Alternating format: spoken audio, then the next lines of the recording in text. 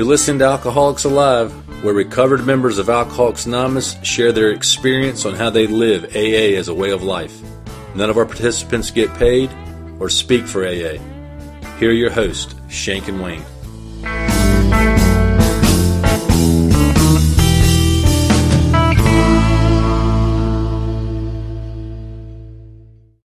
Well, Shank, so far, it is not looking real good for the 12 by 12 in the Battle of the Books. Looking pretty bad. Pretty bleak. 4 rounds to 0. I'm wondering if later in the rounds, if the 12 and 12 is going to make a comeback. Maybe after that 7th step. Maybe after the 7th step. I don't know. We'll have to see. We've got a cool guest on today. He hails from a place called Fayetteville. Not many people can claim that status, but he can. So anyway, Ricky, what's happening? Not much, guys. Thank you guys for having me. Yeah, tell us a little bit about yourself. So my name's Rick. As Jerry mentioned, I'm from Fayetteville, North Carolina. Not too many of us made it out of there. I was one of the few. Sobriety date's June 2nd of 2020. That was the last day that I drank, not the first day sober. Nice. That counts. Yeah. Yep. Yeah. I know a little bit. I guess my way to finding myself to AA was really I just ruined a bunch of relationships, finances, and made a mess of things. And I was kind of forced to go to a treatment center. I wasn't really interested in getting sober, but some family members thought it would be a good idea. And I ended up there, and I was introduced to the program Alcoholics Anonymous. And then I kind of hung out in AA for 5 years before I really decided to do the things you guys were suggesting I do. So It's a long time just to be hanging around AA. It sure is. Yeah. 5 years. Sometimes, it wasn't like I wasn't hanging out the whole 5 years. It's like I'd pop in for a couple months, see what you guys were up to. And then I want to be clear to the listeners, that is not a representation of Alcoholics Anonymous. That's more of a representation of just, how stubborn I am. Right. Yeah. Well, we're grateful for your family that they stayed in there and tried to help you. Family gets bad rap a lot of times in AA, but for many AA members, if it wasn't for the family, a lot of folks wouldn't be sober. It's very true. So we're going to send them a virtual chip in your honor at some point. Shank, what's the topic? All right. Our topic today is down the scale. So we have been going through the promises during this season. If you want to hear any of the following or any of the previous breakdown of each sentence of the previous 4 episodes, please go listen to those. Today, we are on the 5th sentence, which is, no matter how far down the scale we have gone, we will see how our experience can benefit others.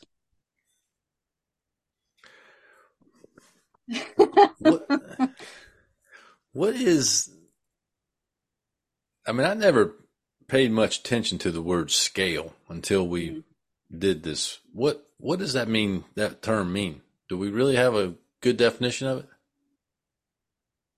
That's a great question, Jerry. Thank you so much for asking that.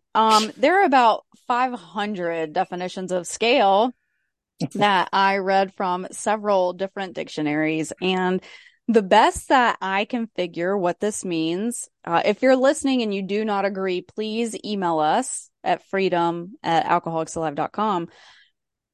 But the best I can figure is a set of numbers, amounts, etc., used to measure or compare the level of something. Down the scale. Down the scale. So like on a scale of 1 to 10, how amazing is this podcast? Right. It's a 10, It's baby. a It's a 10 for 10. sure. Yeah, of course it's a 10. Yes. However, there are several others. So to climb up or reach by means of a ladder, that would probably fit for this also.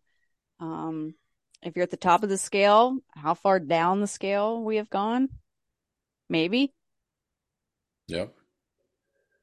To pattern, make, regulate, set, or estimate according to some rate or standard.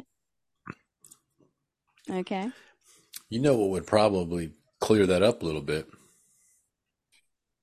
What? Plain language translation of a big book. But I don't know that it would, That would because, just clear it up completely. like, okay, I don't know that it would. So you can scale anything. I think for this to be defined in any particular way would probably hinder people getting sober.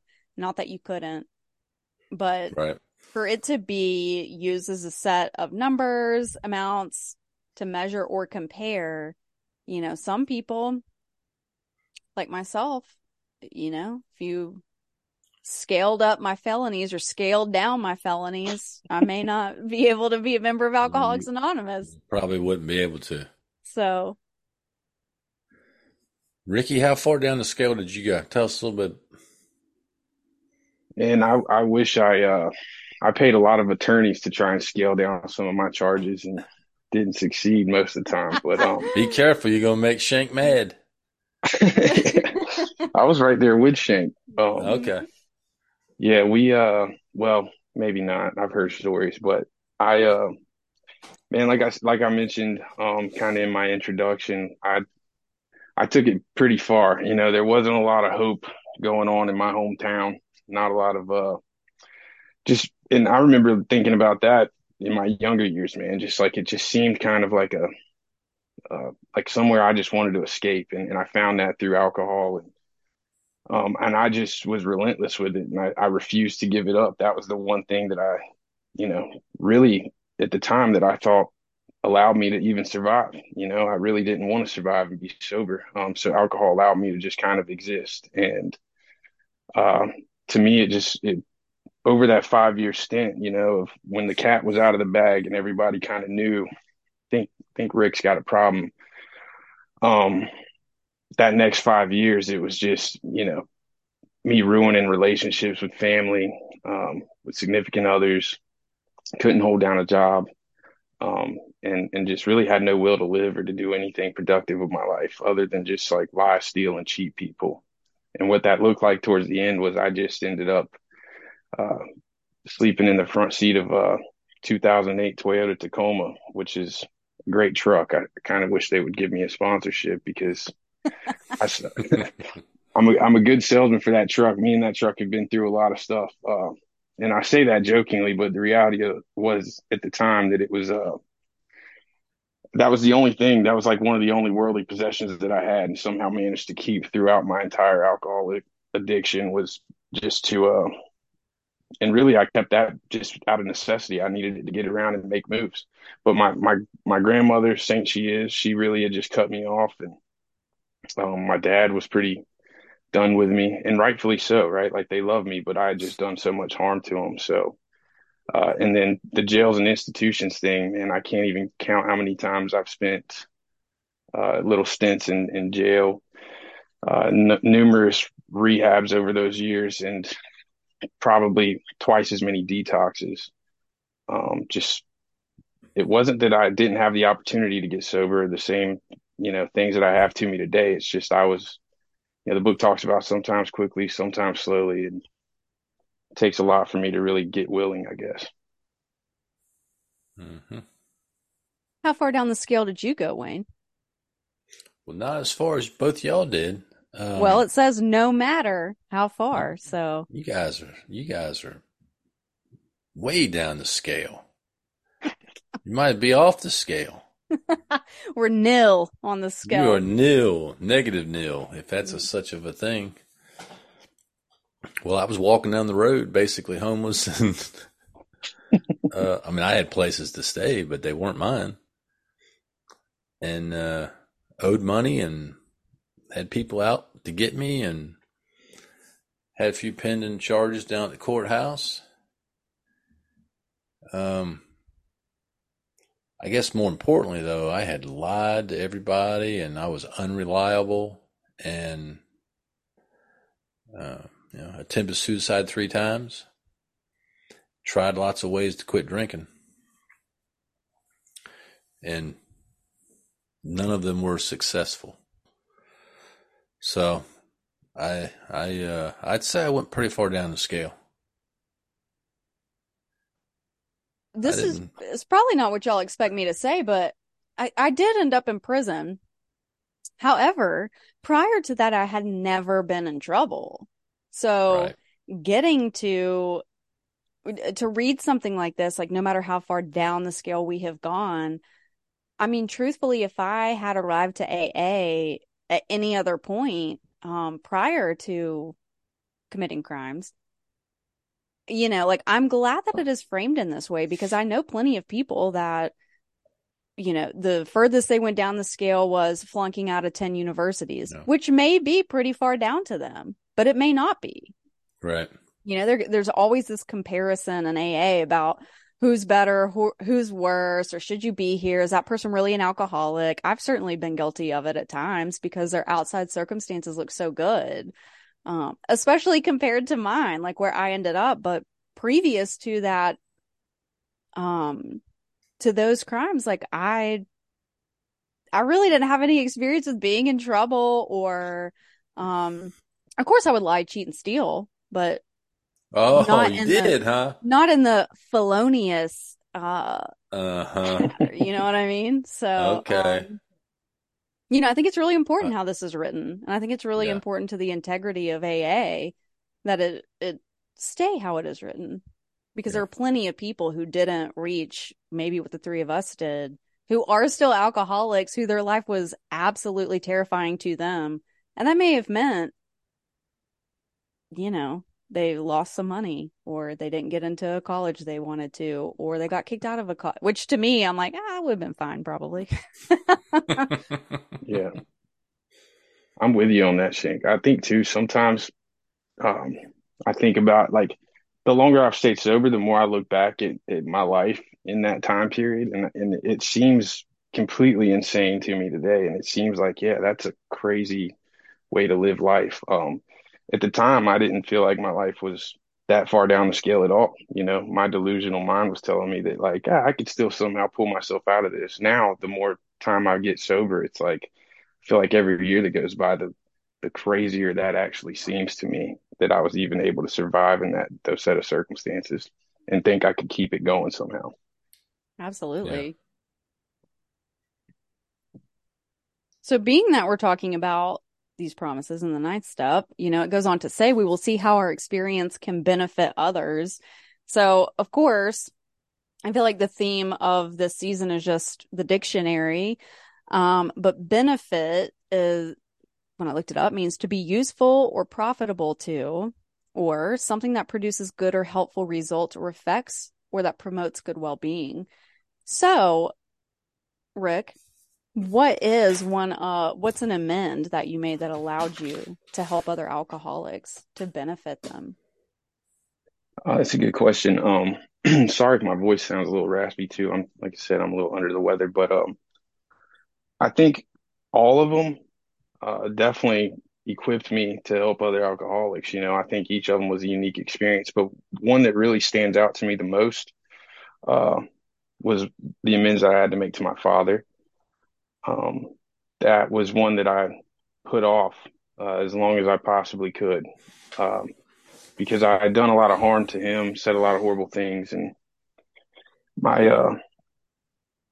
my fears got in the way of that for a long time. And I just kept saying, well, he's not ready to receive it. And all the excuses that I get from sponsees now that why they can't go and just do this amends. And, but I think that one probably helped me, be more prepared to help other guys. And really, because I think that amends, when I finally made it, that was when like the promises, those 9-step promises really, not that I hadn't experienced them before, in some amends, but that one, it was just like a spiritual experience, I guess. Just, I'll give you the nutshell. I'm not going to drag you guys through the whole detailed version of it, but I put it off for probably a year and a half, close to it.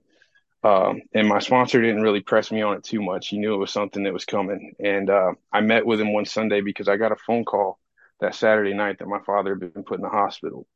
Um, and he has a lot of health issues, and we really weren't sure. And this is from the doctor. We weren't sure that he was going to actually pull through. It was kind of a roll of the dice whether, he was going to make it through this one. It was heart issues, which he struggled with in the past. So I met with my sponsor every Sunday. And so that next morning, I still, business as usual. I drove out there and I sat down with him and, I started telling him what was going on. And he said, I wouldn't waste any time sitting here talking to me. I would get up, get in your truck right now, drive back to Fayetteville and go be with your dad and make that amends. Because if you don't, you'll probably never forgive yourself if you let this moment pass and you don't have the opportunity to make it. And so I did. I remember it was a rainy day and I drove all the way back to Fayetteville and I went to the hospital room that he was in and my stepmom had stepped out for a bit. So it was just me and him and he wasn't fully conscious. And I was, but he wasn't verbal. He was kind of sedated and, I was able to make that amends and he did respond to it, which means, we all thought he was just kind of in la la land, but when he heard that, I could see his responses and thank God he pulled through. I mean, give you guys the good news. He pulled through, but um, the reality is I put that off and I let him kind of suffer for that year and a half too of like not trying to clean up my wreckage because I had done a lot of damage. Mine and my dad's relationship was probably the most strained. Um, and so what I realized though was that like relationships can be repaired through making that amends, right? Like I thought we had gotten to a good place because I had gotten sober and changed some things, but I'd never really sat down and talked to him one on one about a lot of the things that I'd done and tried to make that right. And after doing that, he pulled through. He came out of the hospital. We were able to have a follow up conversation, and I think it really cleared the air a lot to the point that me and my dad and my stepmom are downstairs right now watching my daughter, and I'm closer to my dad than I've ever been, even when I was a child, I think now. And I don't think that would be possible without that amends, which, just prepared me to help other guys because like now I know it's tangible, right? Like without a shadow of a doubt, these promises are real if we work for them. Mm-hmm. How about you, Wayne? Well, I've got lots of experience that has benefited others, and a lot of it hadn't benefited anybody. And I mean, it amends with parents, and one that popped in my head though was actually one when I was sober and was stealing money from work. I think they call that embezzlement if you're out there listening. But I was, sober 4 or 5 years and went back to my employer and turned myself in and made an amends for it. And, I got through it. It wasn't easy, but that experience of being sober and basically screwing up and staying sober through it and trying to correct it, I have used that one quite a bit with helping other AA members that have either stolen money from work or have done similar things sober that they're either ashamed of or, they're afraid to disclose it or afraid to go back. So that one I think is just pops in my head now about a specific one that I've been able to use to help other people. I think the whole sentence though kind of gets at what Alcoholics Anonymous is all about. I mean, it's one alcoholic helping another. And when we get here, we think we're bad and we're the worst ever and that we're never going to be able to do anything with good purpose. And the worst things that happen to us end up, being some of the most powerful things that actually help somebody else. So, Shank? Well, I think what I think of course, is having to go to prison and the things surrounding that. And For me, like when I left prison, I was convinced I will never go back in any capacity, which is good for the general public. I probably need to be sober. I would like to continue being sober. I knew I needed to participate in AA, but even when I was out of prison for a while, I did not tell people that I had been in prison, and I just wanted to shut the door on it. I wanted to never bring it up again and just say, well, yeah, I was like gone for a year or something. And I tried to skate by with that, and I did for a while until I had a sponsor say, hey, you have this opportunity to be helpful to people. You've been complaining that you don't hear anyone, quote, tell your story, but it's because like you're not being honest. Of course, you're not going to hear it. And once I was able, really, I guess once I didn't have so much guilt and shame over what I had done, through working the steps on it and listening and hearing the truth about myself, I've been able to hopefully help many people. The majority of the time, it's women who reach out to me who think that they're going to go to prison. And I know they're probably not going to. Their attorney probably knows they're not going to. But I'm still able to be useful in that way and not be upset or bitter about it, because contrary to maybe what a lot of people think, I don't wish or want people to have to go to prison. Like if that's your consequences, there you go. But you know that. But it's not fun, okay? Like it was not just like a happy, silly time. It was quite difficult. And so anyone who can make amends and benefit others and get sober without having to do that, like that's the preferred method, I believe. Yep.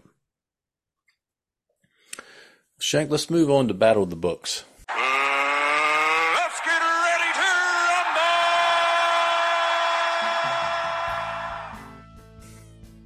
rumble! All right, Ricky. Ricky, ready? Get ready. Buckle up. Do it. I like a good battle. All right. So we have Battle of the Books, Step 5, Round 5. So far, the Big Book of Alcoholics Anonymous is undefeated. The Big Book of Alcoholics Anonymous has won 4 rounds. Here we go. This is the Big Book versus the 12 by 12. All right. We have page 75 from the Big Book, and this is what it says. We pocket our pride and go to it, illuminating every twist of character, every dark cranny of the past. Once we have taken this step, withholding nothing, we are delighted. We can look the world in the eye. We can be alone at perfect peace and ease. Our fears fall from us. We begin to feel the nearness of our Creator. We may have had certain spiritual beliefs, but now we begin to have a spiritual experience. The feeling that the drink problem has disappeared will often come strongly. We feel we are on the broad highway, walking hand in hand with the spirit of the universe. Ooh. Wow. Powerful. All right. And then we have the 12 by 12. This is from page 62.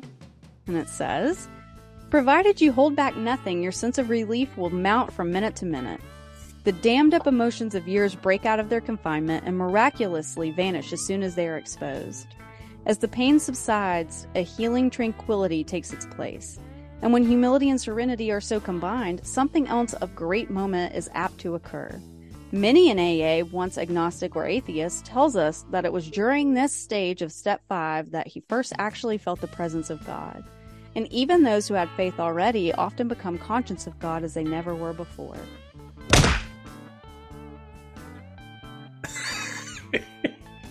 Whoa. What do y'all think? What does that mean when humility and serenity are so combined?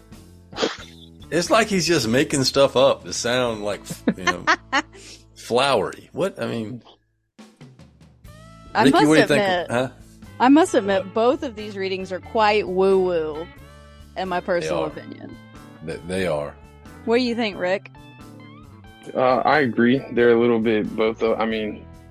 Bill was known to be a little bit wordy, a great philosophical mind of our time, but I think we're gonna have to give round 5 back to the Big Book. In my opinion, I think it's going undefeated. the part in the 12 and 12 you read that talks about, these dammed up emotions, they rush you at once and then they vanquish almost instantly. I paraphrase that, but that was not my experience at all. A lot of those emotions I had to ride them out for a while, which isn't necessarily a bad thing, but it was a process. It wasn't just I sat down and did a fifth step and all of a sudden all these emotions disappeared. It was quite the opposite. I think it drug a lot of those emotions out of me, and we stayed in them for a good while. The big book, though, on the other hand, one of the lines that I turn to in the book all the time with guys that I work with is it talks about we begin to have a spiritual experience right here, right? So like, and I'm guilty of it, right? I told you guys I spent 5 years kind of hanging out in AA, and I never did a fifth step, not an honest one anyway. And but I'd talk to you about how I had this spiritual experience, and then 3 months later I'd be, back off the wagon. So I'm a true believer that when you do an honest and thorough fifth step, that was when I finally got that out with my sponsor at the time. That was when I believed that the spiritual experience did happen. I actually, so much so, and a lot of people find this funny if you know my sponsor at the time. He was one of your guys' guests at one point, but told him I loved him that day because I was feeling real spiritual. I mean, it's just to get all that stuff off my chest, and like all that stuff where Bill gets a little wordy that it feels like we're walking hand in hand with the Creator and all. I know what he's trying to do there, right? He's trying to convey a message, but in my own experience, I do believe that the spiritual experience began there for me. What do you think, Jay Wayne? Well, now, did your sponsor tell you that he loved you back and give you a hug or a reach around or anything like that? You know what? He didn't. He looked at me awkwardly. He was standing in his carport. He grabbed his dog and just walked in the house and shut the door. Didn't so much as give me a wave or anything. That's what I would have expected. Okay, that's good to hear. But I'll give him credit. Like 2.5 years later, his 40th birthday party, he told me he loved me back. I waited 2.5 years for that, but he did reciprocate it. So nice. All right. That must have been when the dammed up emotions of years broke out of their confinement for him. Yes, he was exactly able to just move forward. He matched humility with serenity. That's right. Yeah. Well, both of these, I mean, they both kind of sound similar. They both talk about withholding nothing, and but it's more of the same for me. The 12 by 12 reading is just very flowery, and I'm gonna have to figure out what the word is for it, but it's I don't know. It's weird to me. All of these 12 by 12 readings are what I would say weird. That's being kind. There's probably a better word. The big book reading, I mean, I always thought it was a little kind of lofty as well. And I've had a lot of people that have given fifth steps that will read this and then they're like, well, I don't really feel all that. And they think they did something wrong. And I don't know that that's always the case. I know people that actually, didn't immediately feel the feeling of being able to look the world in the eye and free of fear that have stayed sober for a long time. So I think that the big book reading, though, is a little more specific, and I do like the saying there that we begin to have a spiritual experience, and that we start to feel the nearness of our Creator. And I know my own experience when I did the first fifth step, I did feel a different connection, and that that I was kind of a member of Alcoholics Anonymous after doing it. So I don't know. They both could use a little translating. One thing that I do like about the 12 by 12 in this reading is where it says many in AA, once agnostic or atheist, tells us that it was during this stage of step 5 that he finally felt the presence of God. I just think that that's a very interesting statement to make. I'm not saying that it's untrue, but for atheists or agnostics that I have personally sponsored, which I've never been atheist or agnostic, so and this is just experience through someone else I've tried to help, it was definitely not through step 5 that they started feeling that. I agree with that. Maybe that is some people's experience. I don't know. Maybe it was more people's experience when the 12 by 12 was written. But it's usually like, wow, why would God put these people through this, or have me be the person to act out in these ways, to harm other people, and wow, I'm just a piece of crap or whatever. So I like that it says that, just for me to be able to say, I don't think that's true. Yeah. To say my experience directly conflicts with that. Yeah. Now, I think the Big Book is just more clear, you know. It is. Because it's once we've taken this step, withholding nothing. So that tells me that I withheld, like, I knew that I needed to put my mom on all of these lists. I knew I needed to make amends to her, and I waited longer than Rick, you know, like I was probably 3 or 4 years sober before I even spoke to her at all. Mm-hmm. And I'm not someone who, like, I don't regret that. I don't know. God's perfect timing, blah, blah, blah.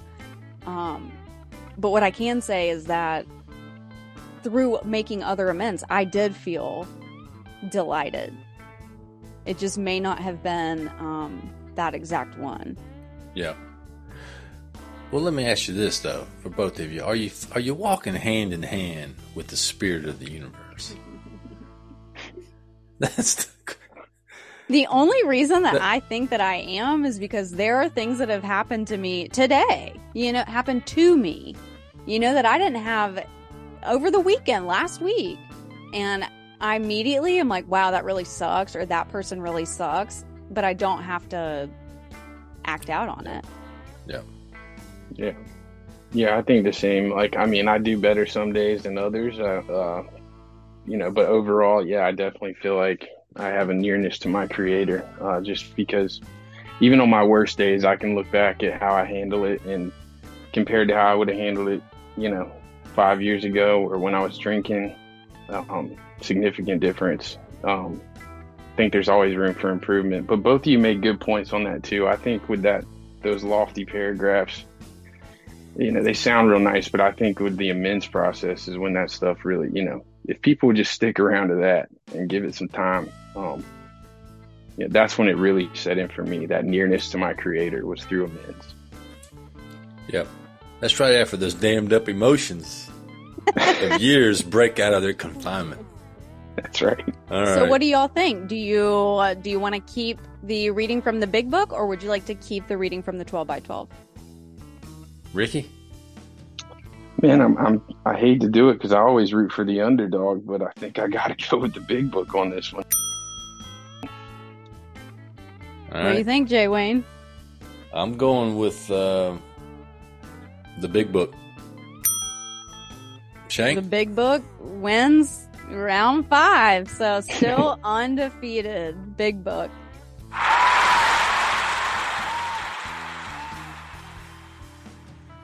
Undisputed heavyweight champ. That's the undisputed champion.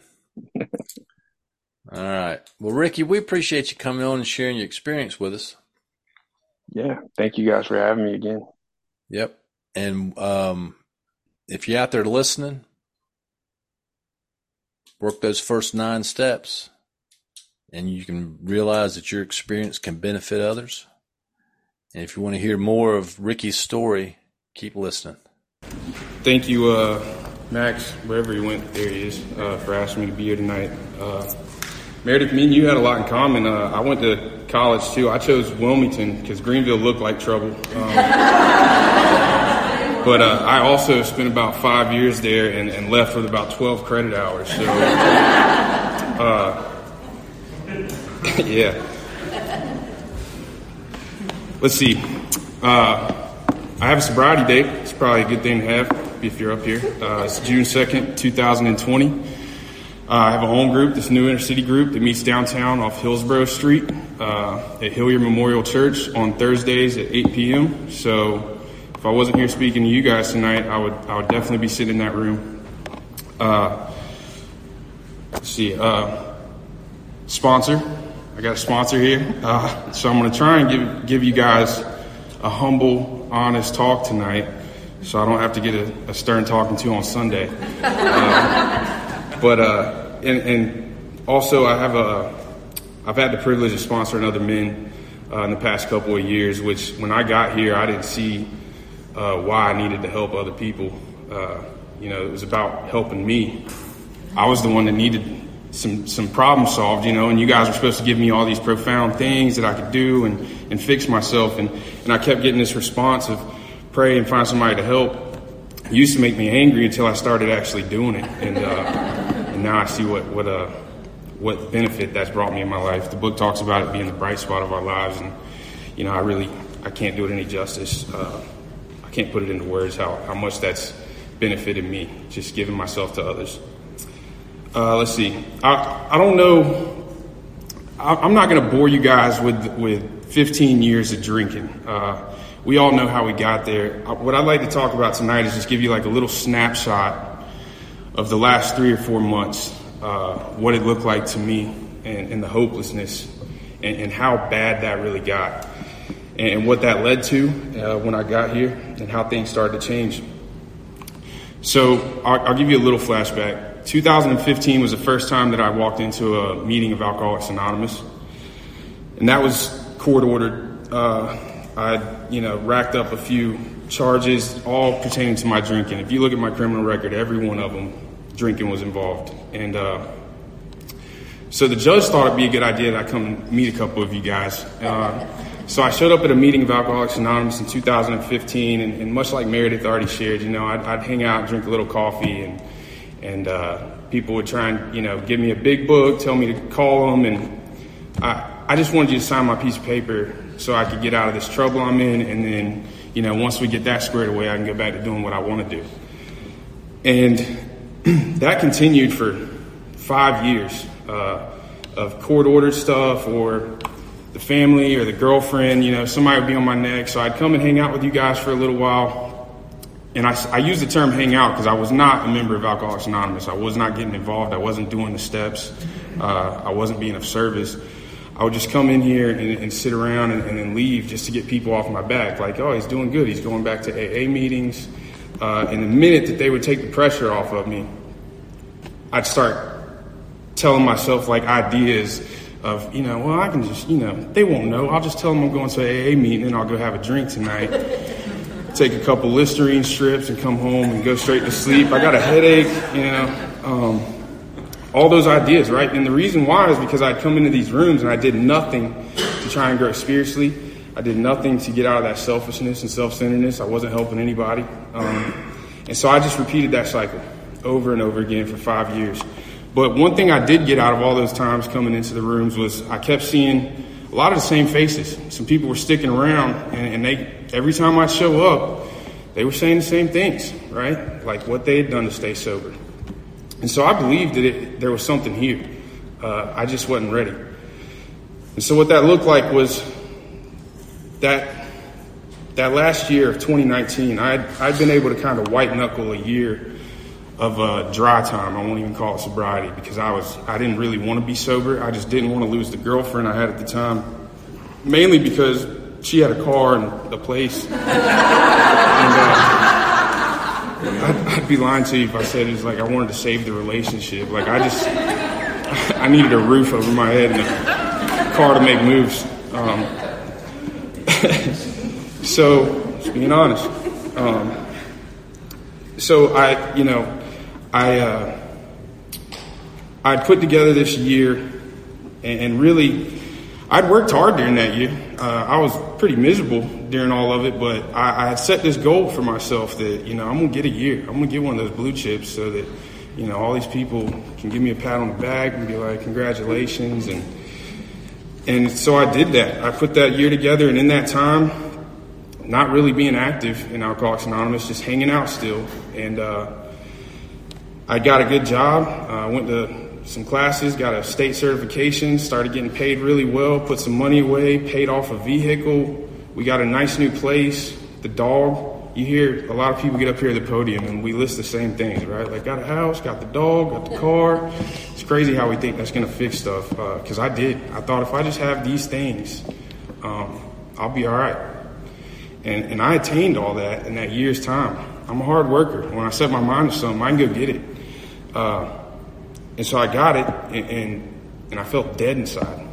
Probably I'd had times where I was worse off in my life than that on like the external circumstances, right? If you looked at my life from the outside, I'd been in a lot worse positions than where I was at then. But I had never felt so low and dead inside. And when I start getting like that, I only can buy so much time. Eventually the pain gets great enough and I need some relief. And what that looked like for me that time was the marijuana maintenance program, right? Like, I know what drinking does. Well, a little weed never hurt nobody. And especially nowadays, they make it in like little gummies and stuff. And I found some of those, so I was like, yeah, this is, it's harmless, right? And just eat a couple of Swedish fish and these are the things I tell myself to convince myself that it's going to be okay, right? And I do this, and it worked all right, I guess, right? Like, it gave me a little relief. The problem is it didn't do what alcohol did for me. And so that bought me another couple months, but I was well on my way out. And I started drinking again shortly after. And what happened was within 3 or 4 months, because when I started this time, like, all hope was gone, man. Like, I thought, if you asked me then, I'd been trying Alcoholics Anonymous for 5 years and it wasn't working for me. So when I went back out this time, I just thought, I'm just different. There's not a chance for a guy like me. And I went harder than I'd ever gone before. And in that 4 months, the girlfriend was done. She had been with me through 3 or 4 rehabs, detoxes, and relapses. So that relationship came to an end, and the car and the place to stay went along with it. And so then I started hanging out at family members' house, my dad, my grandmother. And the problem is that I stopped working. I couldn't get up in the mornings, right, and be productive. Like, all my day revolved around was just, getting drunk. And so I was hanging around their house, and the money ran out. So, then I do what any good alcoholic did, and I started stealing stuff. When I sold some of my belongings at first, and then I ran out of things that belonged to me. So then I started selling other people's belongings, and when you do that, people don't want you around, right? Because they worked hard for those things. To me, I'm like, yeah, it's just a ring. And so eventually, those doors were closed as well, and I had nowhere to go. And so I found myself kind of just bouncing around with old acquaintances, staying where I could for a few days until they were like, hey, dude, like, you gotta go. And I had linked up with some old friends that they had this. It's funny because I'll tell you, we had this house, all right, that I don't know if it was abandoned or if it was owned by somebody or what. I just know that there was about 5 to 10 of us that inhabited this place on any given night. But nobody there owned it or paid rent. So I don't know if maybe a relative did. I just know that it was a place for me to be. And they were all doing a lot of the same things I was doing. So it worked out for a while. We were back in Fayetteville, me and Jerry and Aaron, a few of us went down there for Founders Day a few weeks ago. And to get back on the highway, I passed right by the neighborhood that house is in. So I drove by there and took a couple pictures. And it's funny because somebody fixed it up a little bit. It looks a little nicer. The market's so crazy right now that even trap houses are worth something. So,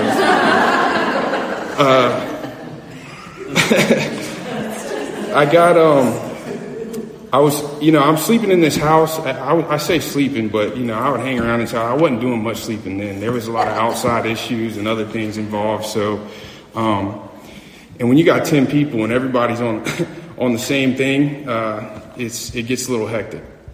And so what happened was, I got tired of them, right? Like, I'm like, I can't stand these people.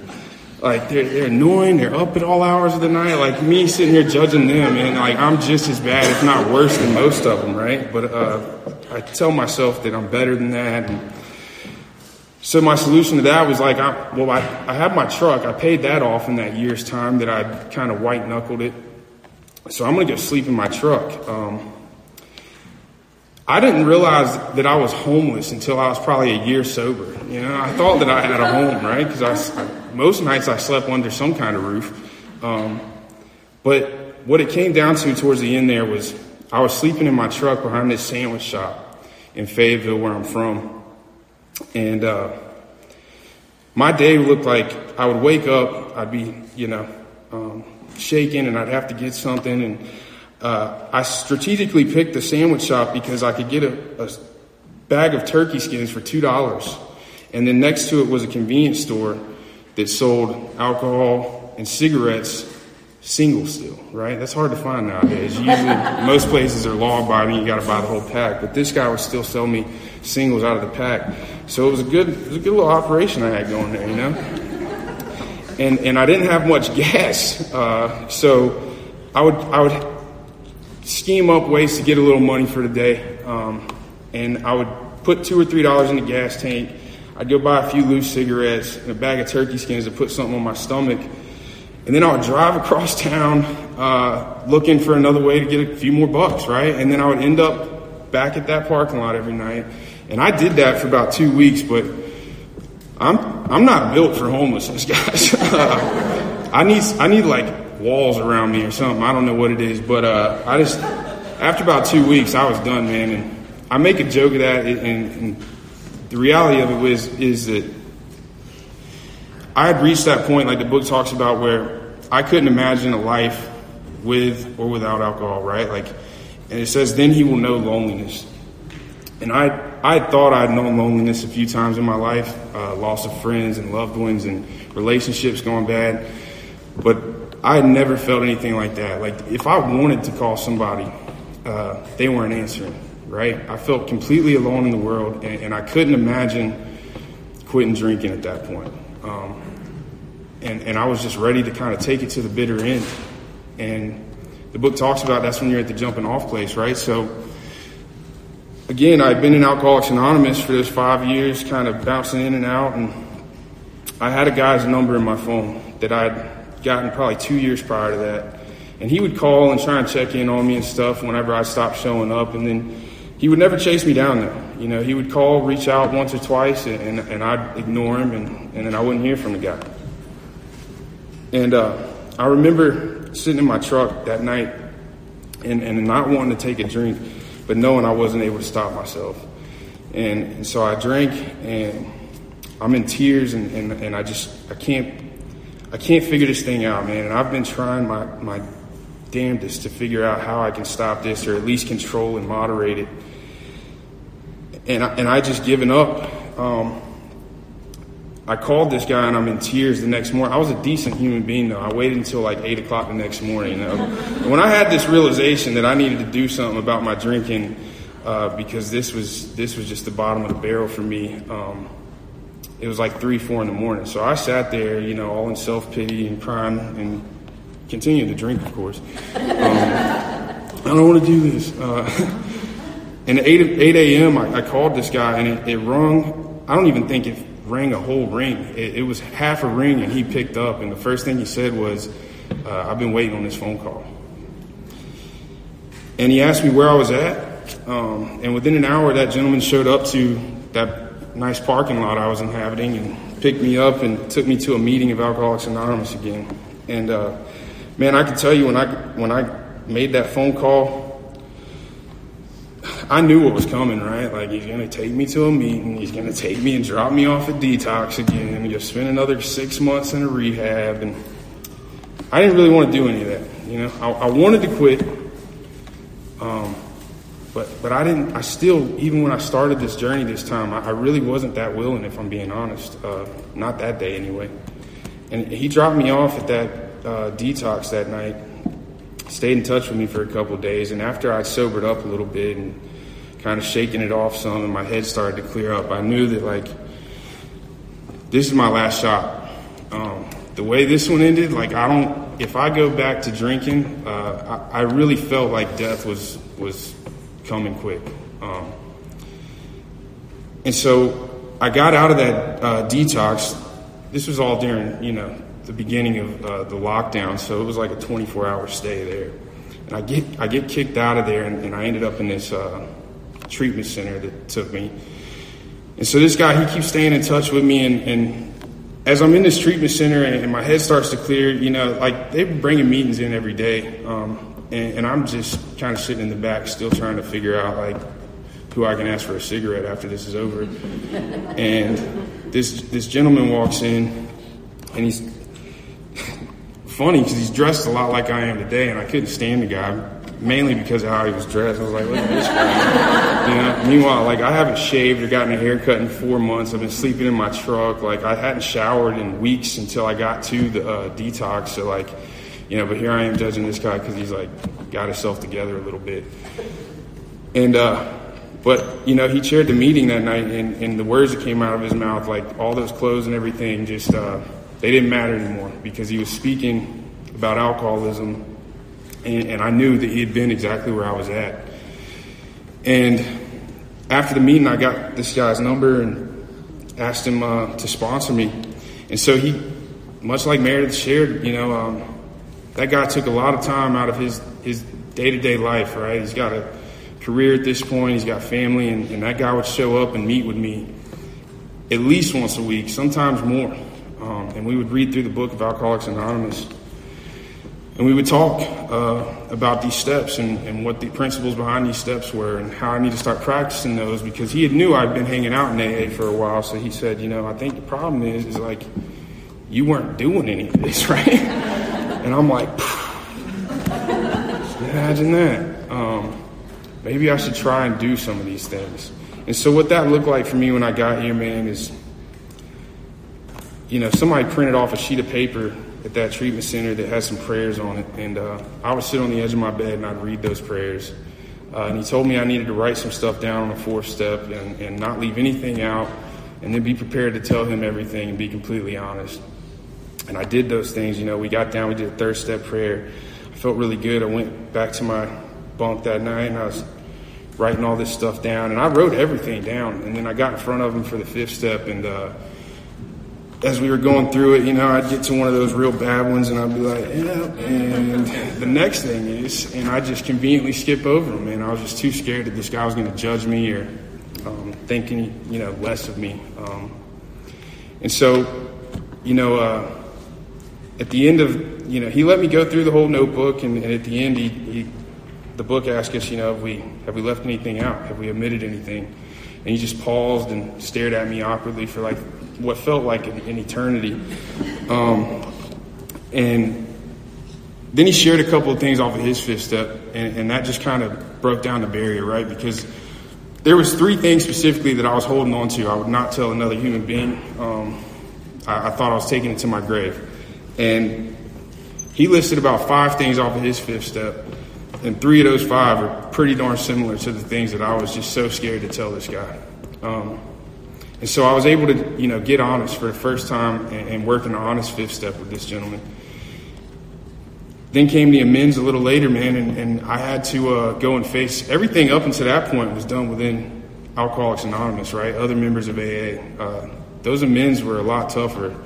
Some of them took me, some time really just for them to be willing to accept the amends, because I had done a lot of damage. So, they weren't trying to hear I'm sorry's and all that stuff. And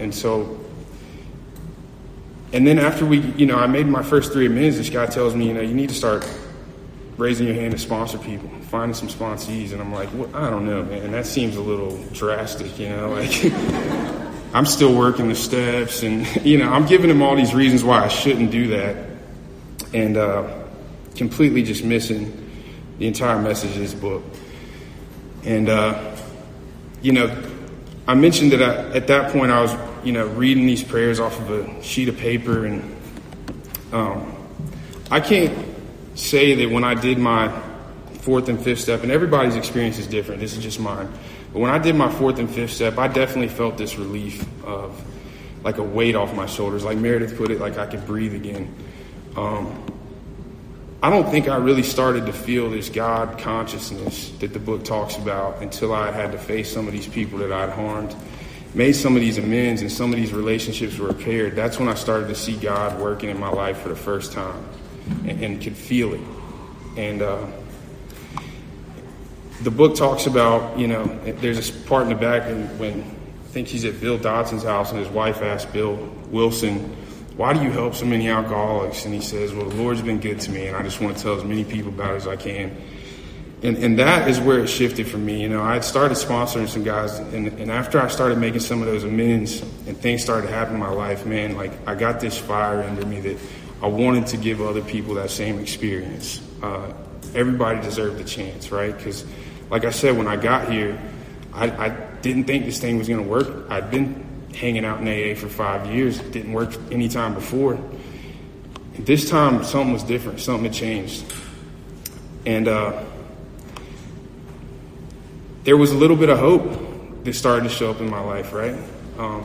I can tell you that hope was far from present whenever I was sleeping in that truck and I couldn't stop drinking.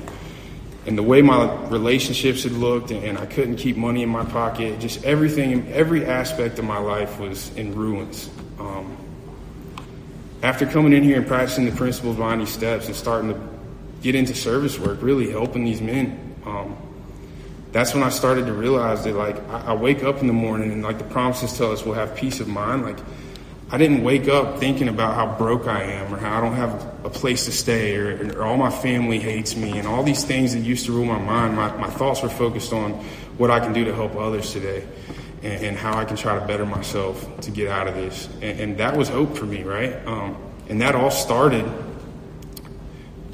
because of people like you, right? Everybody that were in these rooms for those 5 years prior to, I knew that y'all had something going on, and that's why I picked up the phone that night and I called a member of Alcoholics Anonymous, because in that 5 years, like I said, I didn't do much, but the seed was planted. I saw people and I heard the message that they were carrying, and that always stuck in the back of my head.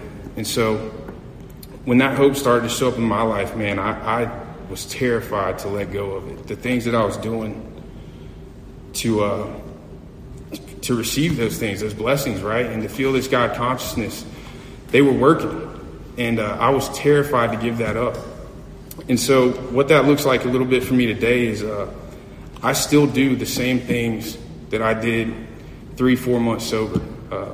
I still sponsor men. I've had a home group this whole time.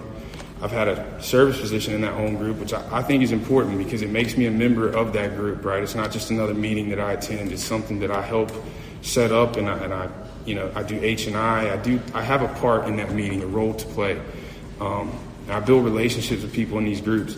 All these simple things that the book laid out that I was missing, and thank God for good sponsorship because they guided me along the way.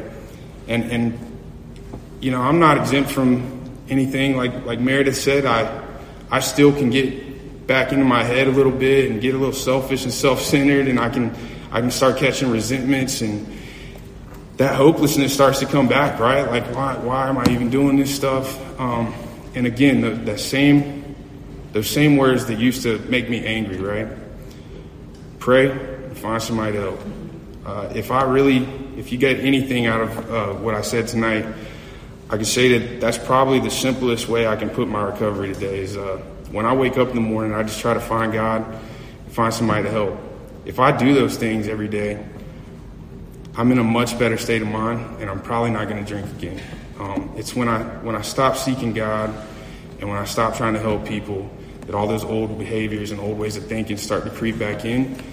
And even, today with a couple years sober, I can get right back into that restless, irritable, discontent state of mind like that. So yeah, I don't know, find God, someone to help. That's all I got.